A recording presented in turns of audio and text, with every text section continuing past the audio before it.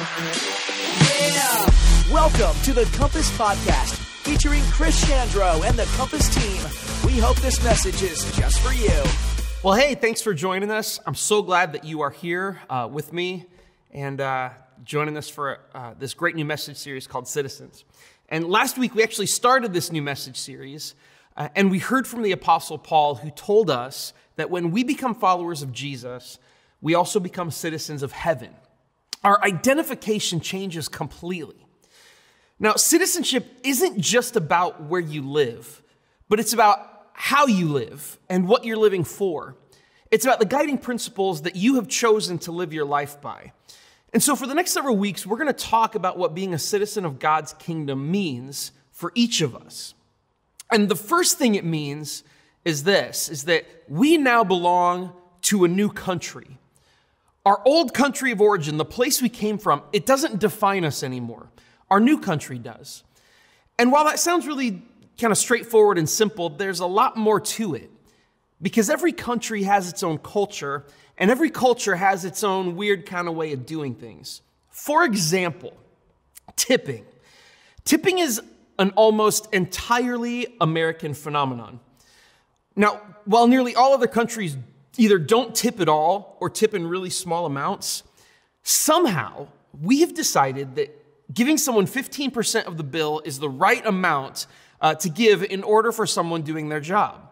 And we give more if the service is better. And we tip servers, valets, caddies, baristas, food delivery drivers. I literally read this week that Airbnb hosts are soliciting tips for good service. I mean, if tipping is the culture, why not take advantage of it, right? Maybe a tip the pastor link in the comments section. But, that's funny. But tipping is so customary in the United States that we've actually created labor laws that allow us to pay servers less than minimum wage. And the rest of the world just thinks that's crazy. But different countries and different cultures have different ways of doing things that if you were going to live there, you would definitely want to be up to speed on. If you're going to live somewhere, you better get the weird culture stuff. Just some examples of weird different culture stuff, okay? There are simple things like kissing as a greeting in France or in other European countries. If one of those places becomes your new country, you better get ready to get your kiss on from strangers, okay? But there's even stranger customs. In Nicaragua, they don't point things out with their fingers. They use their lips. So if you ask for directions, you're not going to get one of these. You're going to get one of these. So like, where's the TV remote? Oh, it's over there. No, not there. It's over there on the coffee table. They point with their lips. Super weird. You know how like on a nice summer day, you might want to go hang out at a park? If you lived in Denmark, you wouldn't go to a park. You would go to a cemetery because one of their cultural customs is they like to hang out in cemeteries. You might have a picnic date on someone's grave.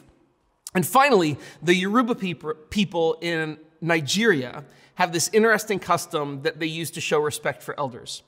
When an adult is approaching, younger women are expected to kneel when greeting them, and younger men are expected to lie face down on the ground. Now, you may think this is weird, but it's something that we have actually started with my kids, and I actually quite like it. When you become a citizen of a new place, you need to think like the citizens of that place think, and you need to follow the customs that they follow. And that's what the Apostle Paul is saying when he wrote the letter to the Colossian church. And he says this in regards to our citizenship in the kingdom of heaven in Colossians 3, verse 1 through 2. He says, since you have been raised to new life with Christ, set your sights on the realities of heaven, where Christ sits in the place of honor at God's right hand. Think about the things of heaven, not the things of earth.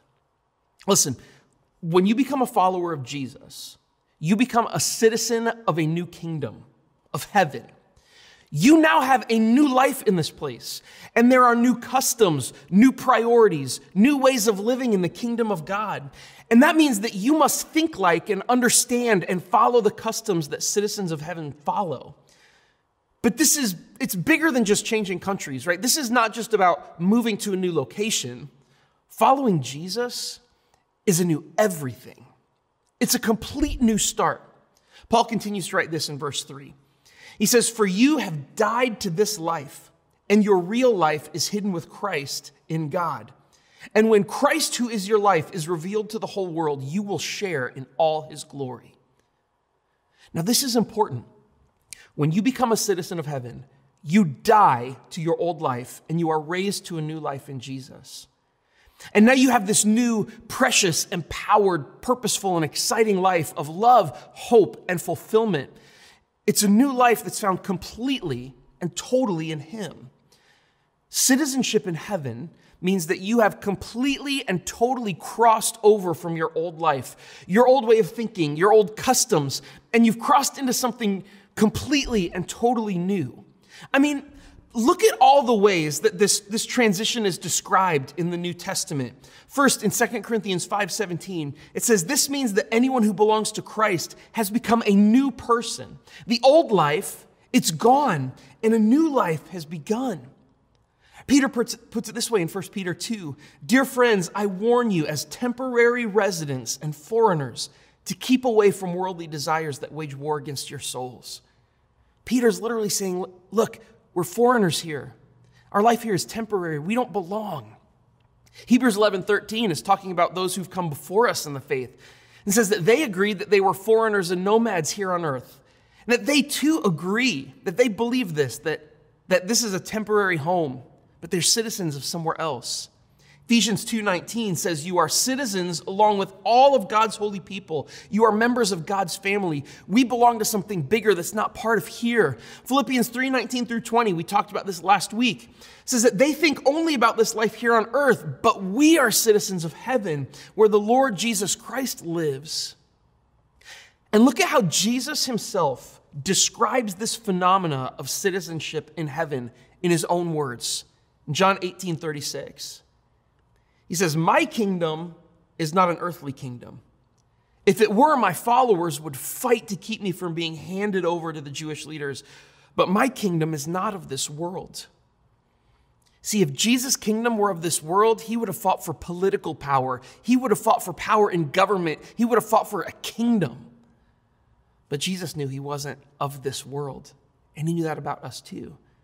Because he said in John 17:16 that they do not belong to this world any more than I do. My followers, my children.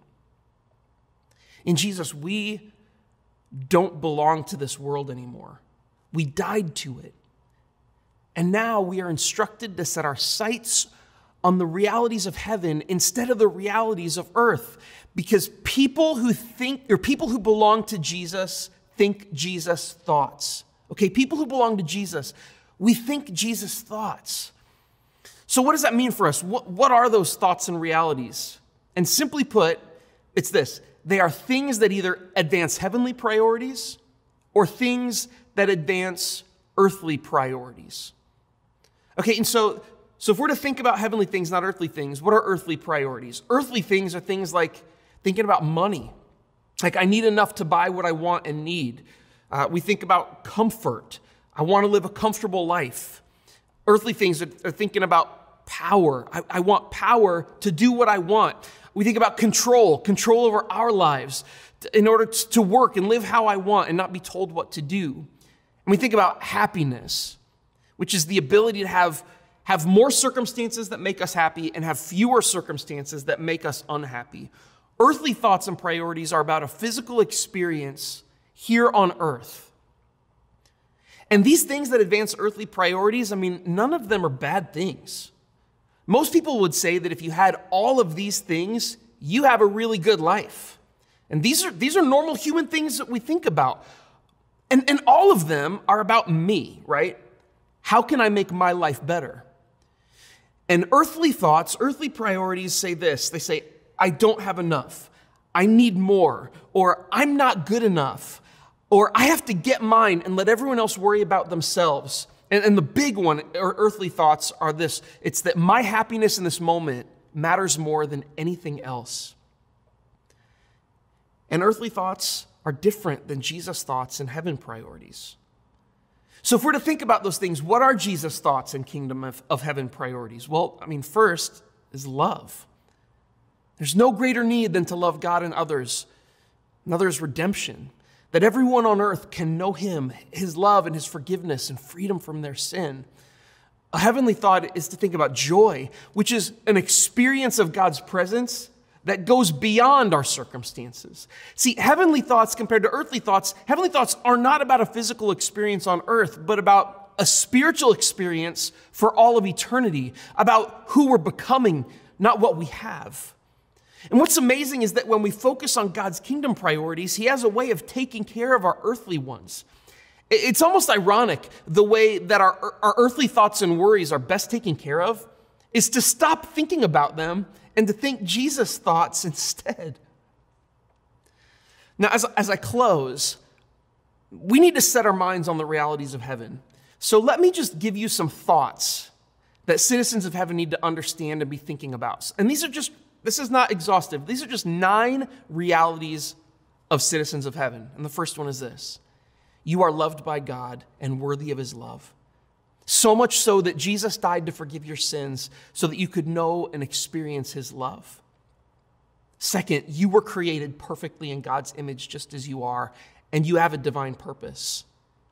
Third, you have a divine calling that goes beyond your career or your work and has an eternal impact.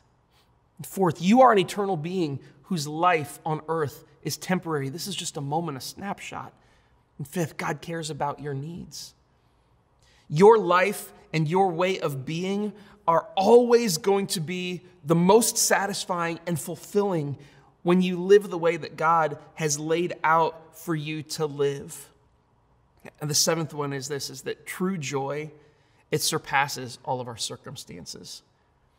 So what's happening right now, how you feel in this moment, are not as important as what God has planned and promised for you for all of eternity. The 8th reality of heaven is that you will never be alone. You'll never be alone. You'll never be forgotten. You will never be unseen, and you will never be rejected by God because he is your heavenly Father. And in Jesus, he has irrevocably invited you into his family, asked you to be a member of his family. And then the last one is this, is that you are God's voice. You are his hands and his feet. You are his messengers in this world. And if we don't reach people with the message of the gospel, there's no one else who will do it. It's time for us to think like citizens of heaven and to think about and live out the realities of heaven, about the priorities of heaven, and about the promises of heaven. Are you not a citizen yet? Well, today, the invitation is here for you. Let me pray for you. Dear Heavenly Father, I thank you so much for the invitation for us to be part of your family, to be part of your kingdom, to become citizens of heaven. And I just ask today that you would help us, God, to realign the way we think, to realign our priorities, and to realign our minds around the things that are most important to you, Lord. And I just ask, God, that you would help us to live as citizens of your kingdom here where we are, impacting those around us, making a difference in our world and understanding who we are in you. And finally, I pray with those who maybe haven't made that citizenship decision yet, but today they're ready to.